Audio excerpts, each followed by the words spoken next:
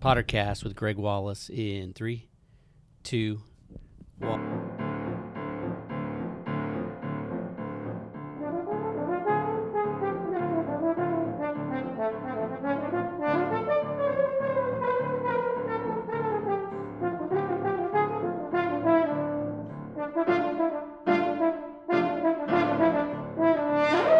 Welcome to this edition of the Pottercast. I'm Michael Potter. Thanks a bunch for joining us. I'm joined by Greg Wallace, affectionately referred to as Wally here, head coach at Grand Canyon University. How does that sound? Head coach at Grand Canyon University. Yeah, well, it was a little bit of a shock to hear that. That's one of the first times I've heard myself announced as head coach, but obviously I'm just so fortunate to be in this position and grateful for it. So it's great. I'm ready to go. Today's actually our first day that we get to get on the field, so I'm just ready to roll. You know? Well, hey, so I always have to ask this. What do you like to be called? Head coach, manager, skip? I mean, baseball is one of those things where there's so many different titles for the guy in charge. I'll be honest. I'm so new as a head coach. Today's my first day of practice. I'm still going by Wally until I think I got to win a few games before they could call me anything but Wally or anyone. So I haven't. I don't know yet. You got to get some W's before you call you Skip or anything like that. Yeah, no right? doubt about that. Got to get a W before any of that. Right, so. Right. Well, hey, thanks for joining us. And for those out there listening, you know, Greg Wallace has been with GCU for over 9 years. Andy Stankiewicz left, went to USC, and Wallace interviewed, got the job. It's really great. I mean, I think one thing about baseball that's so interesting to me is it's so important, I think, that consistency. How important do you think it is to the program? You know, you getting the job, you've been here for 9 years, you kind of know the school. The school's different than other schools. They pride themselves on being different than other schools. And you've been here, so you kind of know the game plan, and you've assembled a great staff. Yeah, thank you. I think it definitely helps with a smooth transition, just in all areas, recruiting, kind of knowing the kids who are coming in the 23 class, the kids who are recruiting in 24, and just knowing the personality of the current team and the players. I think there's a comfort level with the transition now, knowing that I know all these guys, I know their families. I've recruited most of them, or if not all of them, here. So it made the transition smoother, I think, from an administrative standpoint and from a personnel standpoint, for sure. All right, I got to ask you this. This portal thing is crazy in all sports. Like, it's insane. And with the COVID and being able to transfer, you know, without sitting out, and who knows how all that stuff is going to break down. But, you know, I've talked to Coach Drew. I've talked to other coaches in basketball. We don't obviously have a football program here, but you know, I talked to the coach when I was doing some WAC games for Lamar, and he was saying we're almost like a minor league system. We get a kid nobody wants, we coach him up for 2 years, and then boom, he hits the portal and goes somewhere else. Yeah. It's kind of nuts. Yeah, there's always that possibility of kind of being that's what we're trying to avoid, though, is Right. being a feeder program for for other schools. So I think it just really brings so much accountability to what you're doing as a coach. How you're developing players, you know, how they enjoy the experience, not just on the field but at the university. So, I actually think the portal's a good thing because it creates options both ways. If someone's not having a good experience, I don't think they should be bound to staying here. And if someone feels like this isn't the right spot for them and wants to kind of test what's out there for them, I know it's wild, but having options isn't bad. And at the end of the day, I think it's our job to create such a good experience that guys don't want to leave. And that's not going to always happen. But I want to create a great experience, kind of have the opportunity to compete for championships, have the opportunity to get guys drafted out of here at a really good level, and show these guys that want to come here that they can accomplish everything that they want at Grand Canyon. And build a relationship where they don't want to leave. So it's not always going to happen, but that's the goal. And then the portal can work for you as well. You know, I think we picked up some nice players out of the portal. We got a kid from the University of Arkansas that was a 53-game starter, Zach Gregory. So he's joined the program, and we're excited about him. We got a local kid that was actually at Cal State Bakersfield, Cody Tucker, who's throwing 92 to 95. Grad transferred over here, so really excited about him. He's from Mesa High School. And then Eli Payton, who big hitter out of Southern California that was at UCLA and just decided he wanted to get in the portal, look for something different, and we got him over here. And he's just a physical left-handed hitter that knows how to hit. So we're excited about him. So I think that the portal's wild. Until they change the rules, it's something that we got to deal with. So we got to try really, really hard to recruit great players and then retain them. And then, look at the portal to also fill some needs that maybe we feel like if we're losing guys to the draft or to graduation, is there someone that can come in from the portal that can help us immediately, kind of keep the train moving. So probably just one of the many changes over your baseball career. Take me back even further, though. Grew up in SoCal? Yep. Yes. What were you like as a kid? What was your growing up experience for you?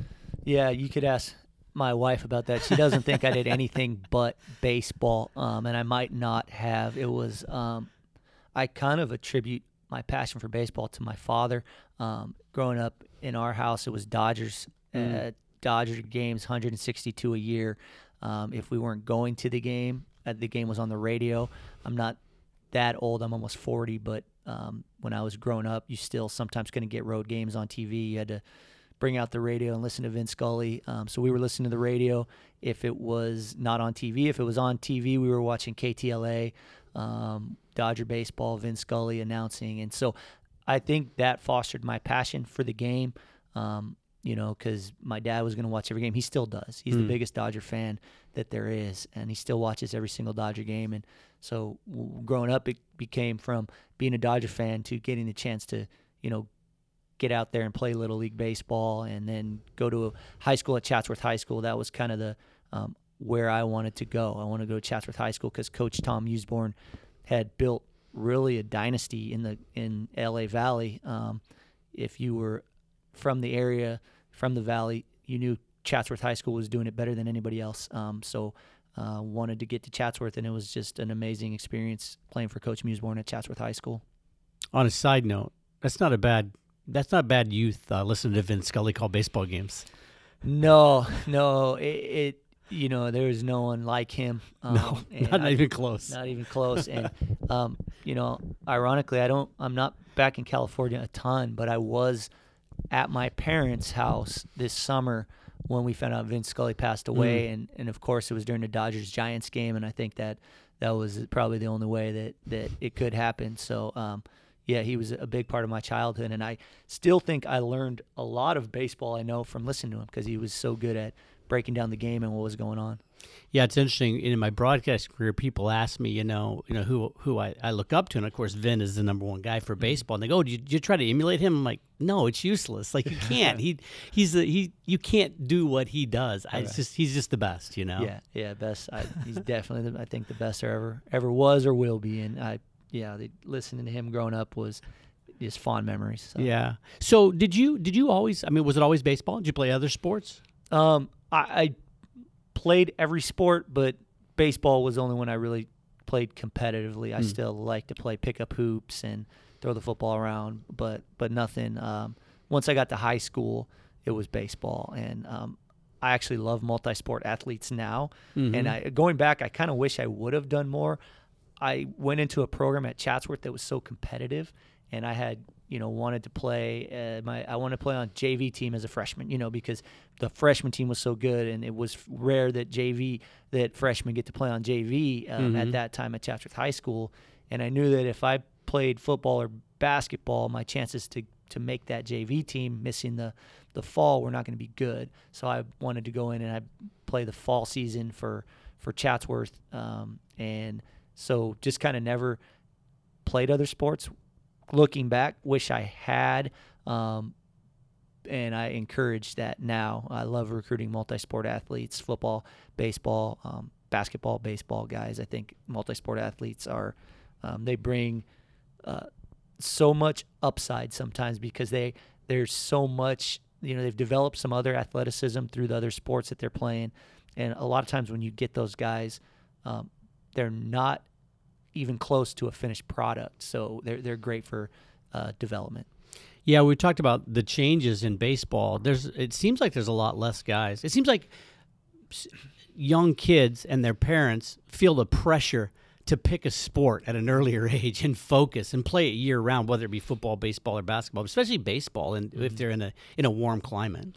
Yeah, I think just with the development world has changed so much with going from club ball and facilities and travel seasons and high school seasons. There's just always options to play baseball, and I do think people feel like if they are not in baseball year round, they're going to fall behind or get behind in recruiting or something like that. I don't necessarily think that's true, but some people feel that way, and so they just feel like they dedicated baseball. And I guess to an extent I did that too. I felt like if I didn't get into the program and prove myself in the fall, that I wasn't going to get to play on the JV team. Looking back, if I had played basketball and played on the freshman, it probably wouldn't have changed my career too much. But I probably who knows what would have happened. I can't predict that, and I don't regret it. But I do think I am all for multi-sport athletes. So it sounds like you had a plan from a young age. Were you always like that? Were you just born that way, like thinking ahead, like, oh, I want to play at Chatsworth, I want to not play other sports so I can make sure I make this?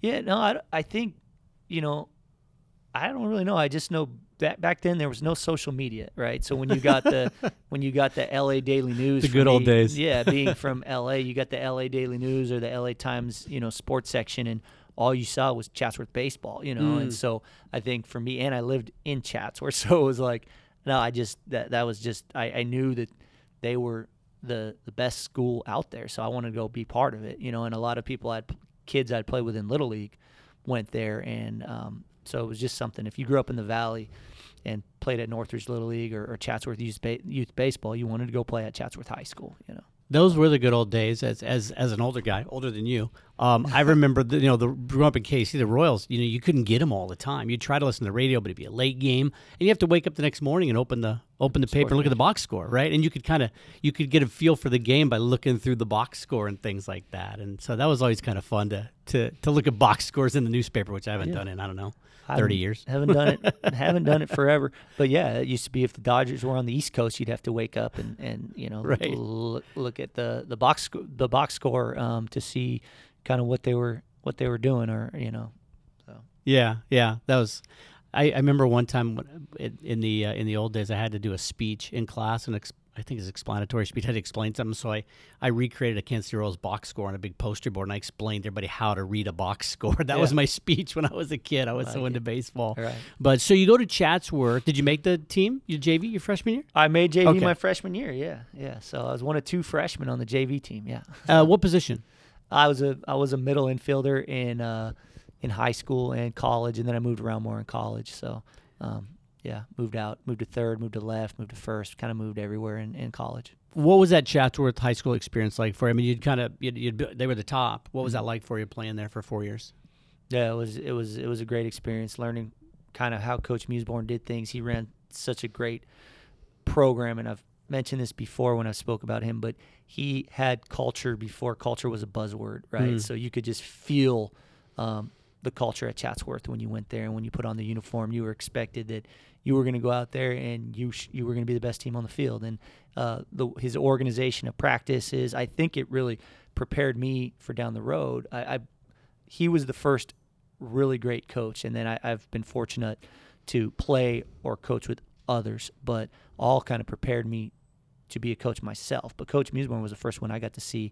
You'd go to at lunchtime, you'd go pick up your practice plan, and it wasn't, you'd know exactly that he had practice planned out. He had a vision of what we were going to accomplish, and you learned a lot, going through his practice plans and his practices and the way he organized, a fall, a spring, and how he got after it. So I think it helped me become a coach, really. That seems rare for a high school coach to be that buttoned up. Was that rare? Were a lot of coaches doing that back then, or do you know? I don't know. I don't know, kind of what was going on. I just know that he had his system of how he did things and ran things, and it was an unbelievable place to play and learn.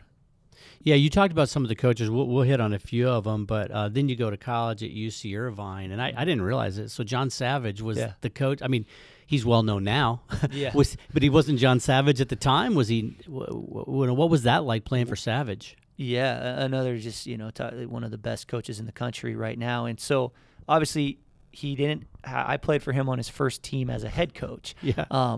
But he had a great reputation as an assistant coach. He was coming from USC. He had been the pitching coach for Mike Gillespie. I think his last season before he got hired at Irvine, they'd won a national championship. He'd coached Mark Pryor and Barry Zito, and I think he was. They were pretty good. Yeah, they are. Right. He was the top assistant coach, in the country, and so when he got hired at UC Irvine, everybody in the baseball community that I talked to when I was leaning on people for advice on where to go to school said, if you're serious about baseball, you need to go play for John Savage at UC Irvine. So I took their advice, and UC Irvine was obviously a great school in a great area. It was local enough for my parents to come see me play, but far enough from home where I felt like I was getting away a little bit and kind of growing up. But yeah, he was another. I went from Coach Musborn to Coach Savage, and two of the best in their fields. Yeah, talk about changes, with everything going on with the new coaches and changes and Stinky going over to USC and stuff. Talking with some kids under the age of 30, and one literally said, Did you realize USC and ASU used to have really good baseball programs? Right. And I was like, USC was, they're the GOAT, like as far as champions. They've fallen on hard times since, but yeah, it was Texas, USC, and ASU were kind of the big ones back then. Oh, no doubt. Yeah, traditional program, blue blood. You got Texas, you got LSU, you got ASU, and USC, Florida State. Yeah, those programs are the blue bloods in college baseball, and obviously they've got unbelievable tradition at all those places. What other schools were you looking at other than Irvine? You remember? Yeah. I think I was looking at Cal State Northridge. That was the local option. I was getting recruited by Santa Clara, and then I was talking to UCLA and Cal Berkeley a little bit as well, but kind of made the choice to go to UC Irvine because I felt like they wanted me the most. And Coach Savage and his staff, Jason Gill, Pat Shine, I could just feel like they wanted me the most there, and they were investing in me as a player. So it was a pretty easy choice to go to UC Irvine. So back then, Savage was kind of doing what you're doing now. First time as a head coach, but had been in a good program and learned, and had a lot of coaches he had learned from before. Anything from him that you still kind of think about, or can you put into where you've had some great coaches that you've worked with, but anything from Savage particularly? Yeah, from Coach Savage, well, just his professionalism that he showed up with every day, of how he wanted to run the program, and same thing, his structure of how he ran practice. And even though this wasn't something that as a player you looked at, but I understood how well he was recruiting at the time. I just kind of always kind of looking at things, and I would, help on the official visits, or just kind of was interested in recruiting even back then. And I would see kind of the level of talent that he was able to recruit to UC Irvine, which was a brand new program. So that was something that always stood out to me about Coach Savage, besides, how he organized practice and how he organized a pitching staff. Now, he was our head coach, but he was the pitching coach. So my kind of day-to-day instruction was with the position coaches. It was Jason Gill and Pat Shine. But I did see kind of from afar Coach Savage's system for pitching, and thought that it was obviously really well organized. He's known as one of the best head coaches, but also pitching coaches in the country. So kind of learned from that too. All right, give us the secrets. What's the secret to recruiting?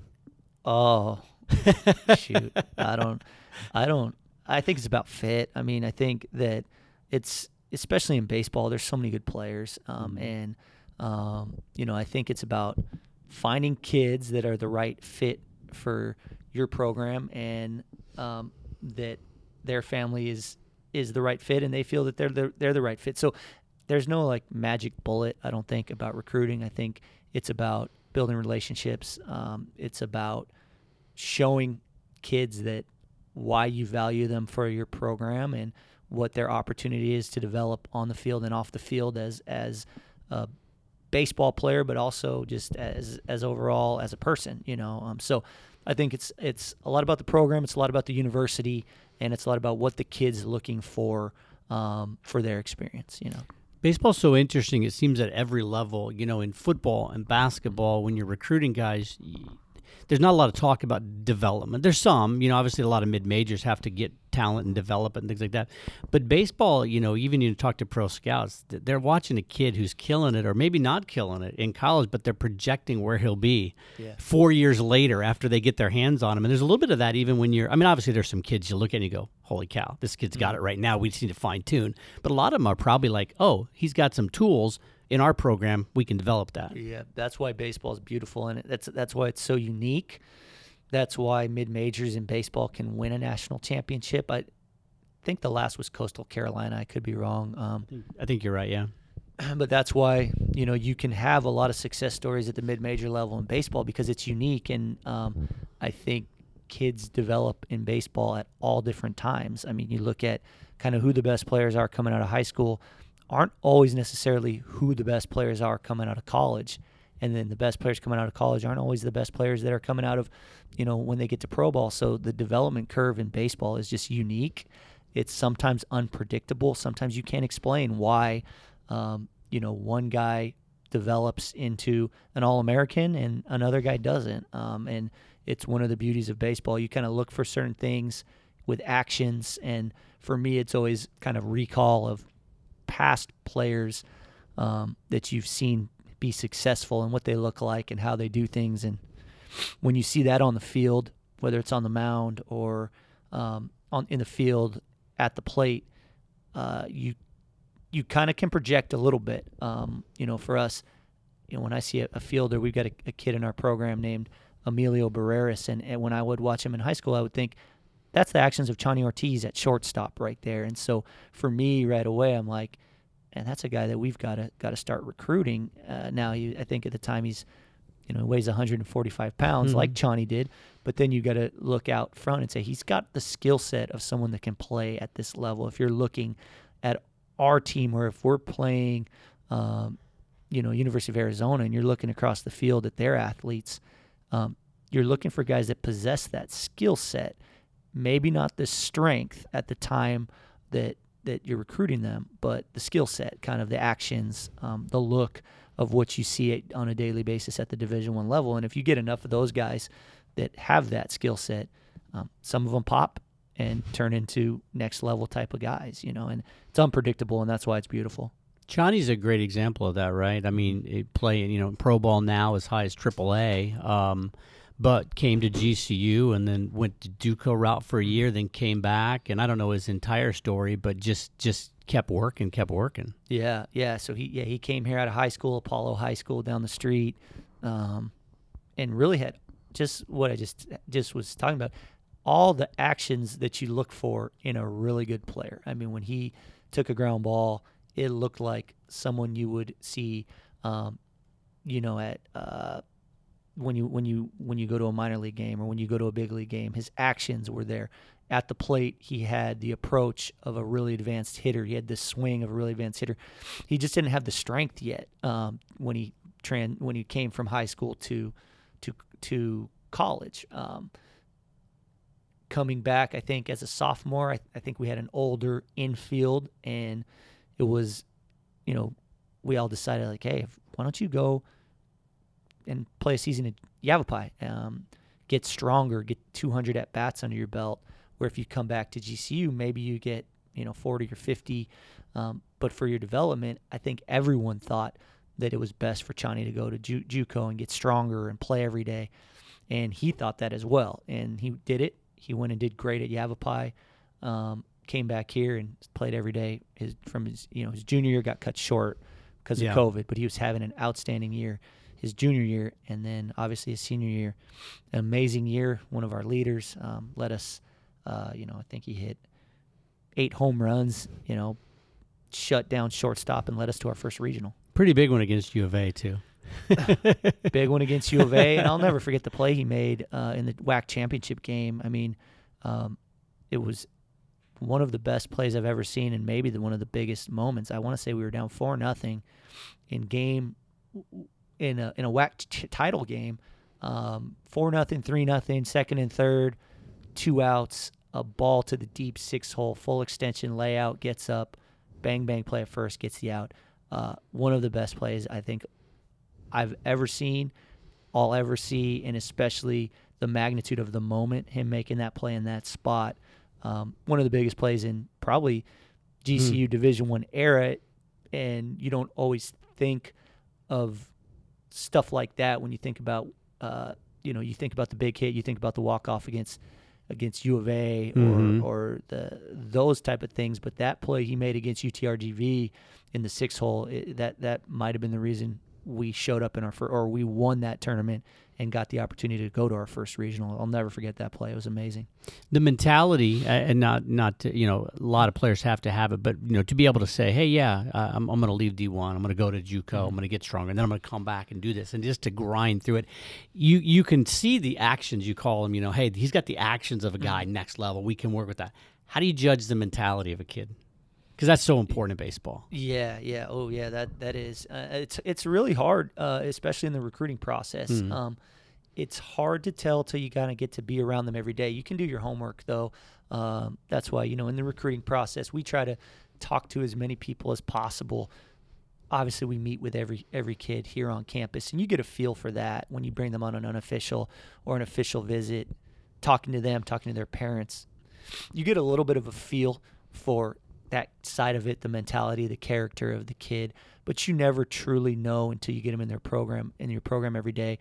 Talking to the high school coach is a big thing because they're around them every day, talking to people that are, kind of been around the student athlete more than you get the chance to. We get to go see them 3 times, get them to a camp, get them on a visit, and it's always the honeymoon phase, right? But it's the day-to-day stuff that really reveals the character. So I try to talk to the high school coach with every recruit that we have, and then you get them around every day, and you get a feel. You see who the workers are. You see who the guys that are really passionate about the game and the program and their teammates, and you just kind of, that's a daily evolving thing. And then as a coach, you also want to help them grow. So I think that's kind of the thing now that I'm, started in 2006 as a student assistant, and I didn't understand that side. It took a while for that side of coaching for me to develop. That, when you get, I think, at least for me, I stayed around, wanted to coach because of the competitive aspect. I mean, I love baseball. I love getting out and being part of the game and trying to win baseball games, right? And that's how you think, kind of, at least as a young coach. And then the longer you do it, the more you realize that the character side, the mentality side, however you get guys, that's not necessarily, we never want to put them in a box, so can you help them? And that's always something that I look at. If they've got the skill set to be here, can we help them with their mentality? Can we help them build an approach on the field? Can we help them become better students? Can we help them become better people in the community? And if you can do that, that's kind of the goal. Now, that being said, obviously we're trying to win baseball games, right? So you have to get the guys that can help you, that you think can help you do that. But you want to help them along the way in all those other aspects as well. Yeah, I thought it was interesting. I read a quote Steve Kerr said, it kind of his culture that he tries to create, and he talked about they want to have fun with what they do. They want to work hard. But his last point was there are winners and losers in what we do, and it's way more fun to win. We want to win, but there are losers. So there's a winning and losing aspect to this as well. There's no doubt about that. I mean, winning teams typically are ones that have fun, right? So it's no fun when you're not winning games or having successful seasons. The game's still beautiful, but the fun of it is getting a group of guys that are on the same mission together, and they're seeing success and seeing wins and series wins and accomplishing goals that they want to accomplish. So, I said that yesterday in our first team meeting, with the transition of me being a new head coach. Guys know me as the assistant coach, and when you're in the assistant coach role, you're in a little bit of a different role. So I have got a different relationship with a lot of the returners than maybe a head coach would have had. But I was really wanted to stress to them that even though we want to have fun and we want to enjoy what we're doing. It's not participation trophy kind of fun. Like, it's also, we're on a mission to be the best team that we can be, not necessarily winning the WAC tournament. Obviously those are our goals. Showing up in a regional, having the team to compete to win a regional. I said that those are our goals. That's not the end all be all, but I feel like if we're on the same mission together and getting better every day and working our butt off for these goals, enjoying the challenge of trying to do all that stuff, then we'll be fine, and so I did stress that we want to have fun, we want to have a great time, but it's not rec ball, so. So it sounds like you're a little bit, you're kind of intentional on that. I was wondering about this, some programs, because you're talking to 18 to 22, 23-year-old kids, right? Right. Some programs are, hey, the clubhouse and the dugout, that's the office, man. Like, that's the office. Right. All the way to, like, Tennessee, where that's a party, you know? And I mean, they have a lot of fun, but they're really good, too. Is that just like an intentionality? Is that like the culture you want to create? Is that just, hey, you see the guys you get and you kind of go with it? How does that all work out? Yeah, no, that's a great point, because I've been around I've seen different styles work really, really well. And then, you point to the University of Tennessee, and I don't know what their, clubhouse rules are like, or what we don't know, from the outside looking in, is what their practices are like, what their meetings are like, what their daily work's like. You see that result on game day, and they have a lot of fun, and it's a loose group and a confident group. But from the outside looking in, you don't really know the day-to-day of that. I would love our team to be like that on game day too, not necessarily, saying that we're going to go out there and be a party in the dugout, but I want us to be loose and confident and feel like we're enjoying playing the game. But I know that for us to do that, we're going to have to accomplish a lot in practice. And so it can't always just be fun and games in practice. We're going to try to structure things where guys can enjoy being on the field and enjoy the hard work that goes into it, just like always, right? There's a lot of fundamentals we're going to have to get in. We're going to have to be a really fundamental team. We've been great at that here in the past. So that's a challenge for me as a head coach, is maintaining that and trying to build off that. Because we've been extremely fundamental. We've played great defense. We've pitched. We've thrown strikes. We've hit. And trying to take what we've done and move it forward, it's going to be a big challenge. But I think I'm ready. I'm excited about the challenge, and I know everyone in the clubhouse is, and I know my coaching staff is excited about that challenge. So. Yeah, I mean, being an older guy and the old school baseball, kind of more traditional baseball, I've always, though, enjoyed when people show emotion. There's winners, there's losers, but it is a game. You're getting to play a game, and you're at this age where I think you can celebrate and have a really good time. I don't think it's showing up the other team. It's like, can you act like you're having fun at least, Yeah, I want that. I want us to be able to enjoy being out there. I want our emotions to come out, but I want them channeled in the right way. So I always feel like if your energy and your emotions are channeled towards positive energy for your teammates, you're never going to have a problem. I don't want us to ever, get emotional towards an opponent or show opponents up. But if your energy's channeled for your teammates and it's all positive energy towards your teammates, I don't think anyone gets offended by that. So that's what I want us. I want us to be really excited about our teammates and the success our teammates are having, and be about us. Well, talking about Tennessee, they had a really good time in their dugout, and so you knew there were going to be a lot of people just waiting for them to get knocked out. And then, of course, the social media starts hammering. To me, the fact that they lost wasn't because they're too loose or the way they. It's really hard to win. Mm-hmm. It's really tough when you get to that high air to go and win. And a team like Ole Miss, who barely gets on a roll and they get the job done. A team like Tennessee, who rolled all year, sometimes you just don't have it. Yeah, it's baseball, and like, that's not to minimize things, but in a baseball game, anyone can beat anyone at any time. We've just gone over this with, looking at the WAC tournament. The 8 seed at any given moment can beat the 1 seed. Everyone's got an ace when you're in tournament baseball. When you're in playoff baseball, when we're talking about a regional, you don't show up in a super regional without having a really good club.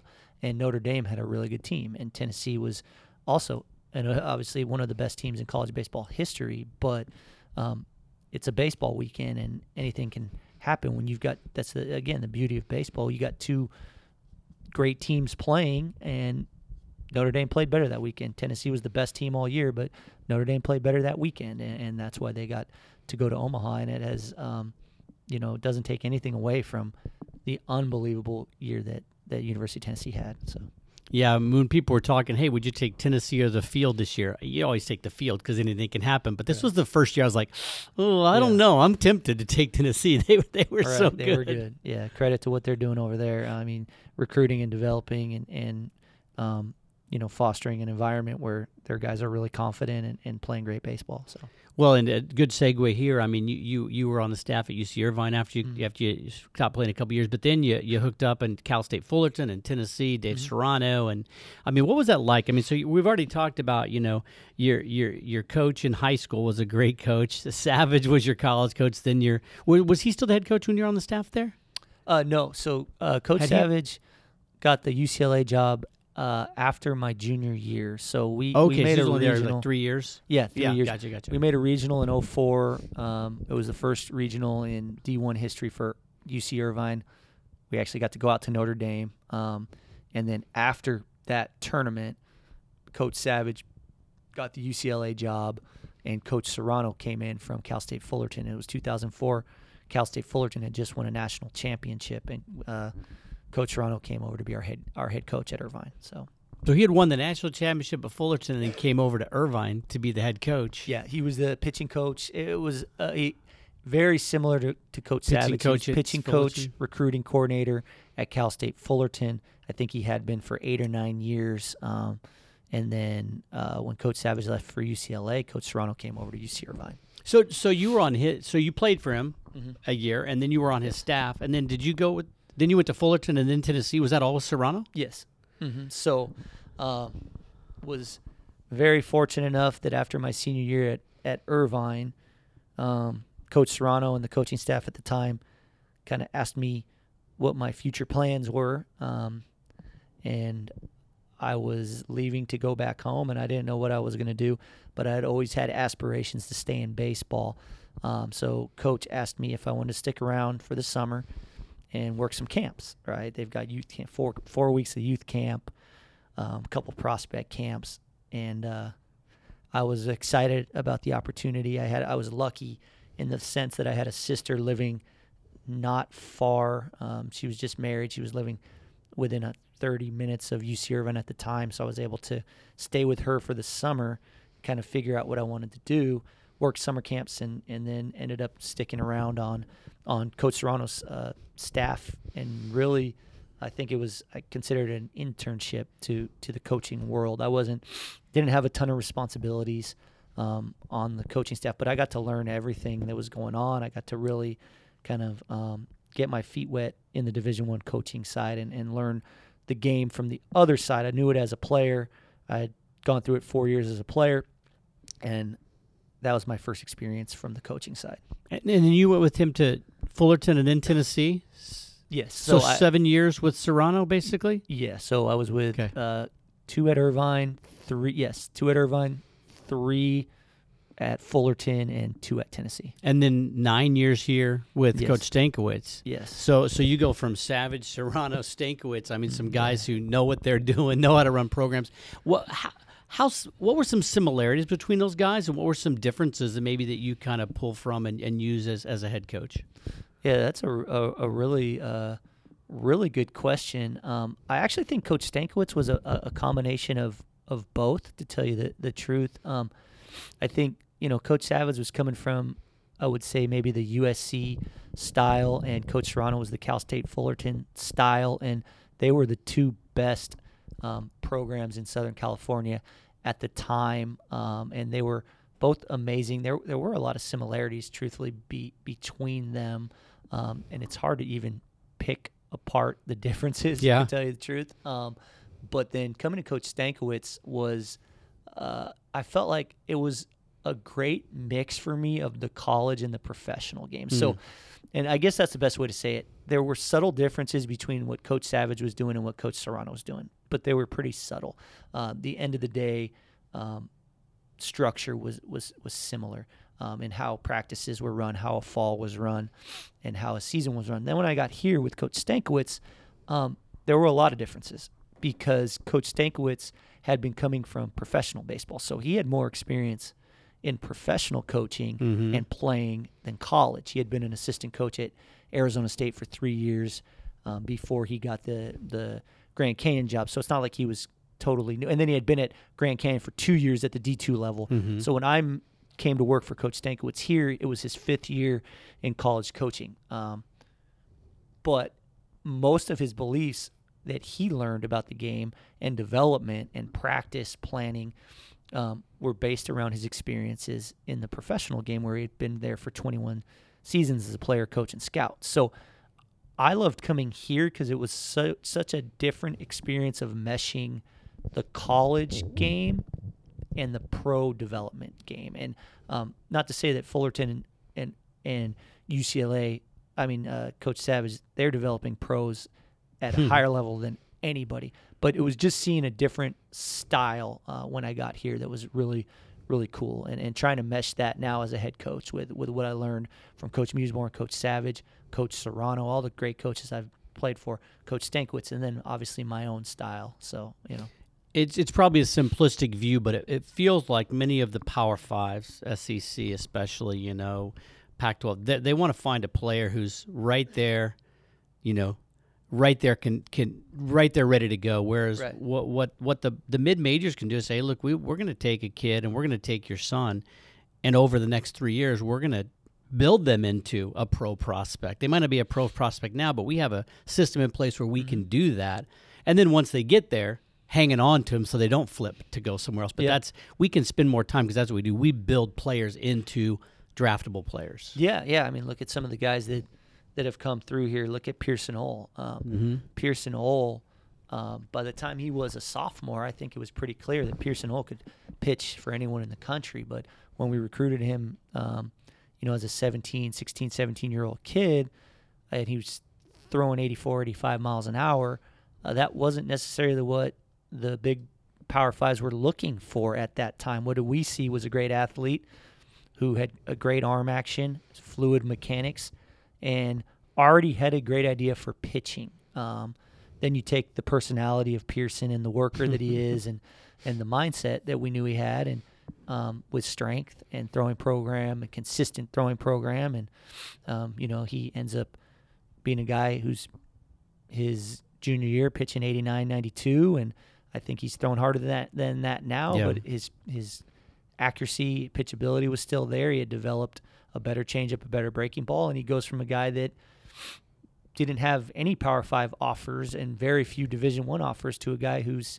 having an unbelievable year in pro ball right now. So, that's where it's cool. It's really cool being a mid-major coach because you're not always recruiting the 5-star high school player, but you're hoping that they're the 5-star coming out of your program, and that you're hoping that along the way they pass those 5-star or 4-star recruits, to use a football analogy. We don't actually have stars in baseball, but to use a football basketball analogy, you're hoping that you find the 2-3-star guy that develops into the 5-star guy by the time they're ready to go play professional baseball. I could talk baseball forever. I'm gonna close it out in a second, but you brought up Pearson Ole, and I wanted to ask you this. I always wondered this question.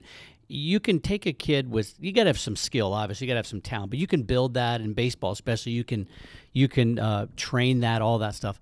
That competitive mentality, though, are you born with that? Can you coach that up? Because my favorite story about Pearson is, I don't even remember the game. I don't remember the setting. Somebody tried to bunt on him. Right. And the ball went foul, and he went over, and as the third baseman, I think Burries might have been at third, I forget who it was, reached down to pick it up. He just kicked it. He was so mad that kid had tried to bunt on him, but he was so competitive and so locked in. He wasn't arrogant, but he was just so competitive. Can you teach that, or are you just born with that? A great question. I wish I knew. That's probably, like we've talked about, we talk about all the time in recruiting. We've talked about it already today. it's the hardest thing to figure out. I mean, you knew that Pearson had that competitiveness. I think the hardest thing to figure out is who can keep that confidence, because it's not always going to be perfect going from high school to college. Pearson had the incredible ability to have a bad game and not think that he was any less of a player. So he could have a bad game his freshman year, come right back the next day and have the confidence in himself that it was a bad game. Put it behind me. I'm going to move forward. Instead of questioning himself like, am I good enough? Coach thought I was good enough, but am I really good enough? And I think that a lot of guys, when they get to a new level, whether it's going from high school to Division I or going from Division I to pro ball, if they don't experience immediate success, they have to have that belief in themselves that that they're going to get through it. And then there's a lot of things that we do to help them, like going to summer ball. You know, guys grow in their summer ball. But what I always, long story short, I don't know how you evaluate the competitiveness. I think you can identify it when it happens. You see how guys bounce back from a bad performance. You see their body language on the mound or at the plate, and you can kind of say, well, okay, it didn't work out for this guy today, but I want him back on the mound or I want him back at the plate because he's going to give us his best, you know. And with Pearson, you always knew that. You always knew that no matter what, he was going to go after it. Other team was going to have to beat him because he was going to go after it. So that's what you're looking for, and it's hard to find. So. All right, Coach. I'm gonna call an into it, even though we could keep going. I love talking about it. Thanks for all the time. We'll do this again in a year after your first year's in the books and see how it goes. Let's do it whenever you want, Pop. Whenever you want. You're the best. Thank you. Thanks, Coach. Hey, thanks for listening. We'll see you next time on the Pottercast.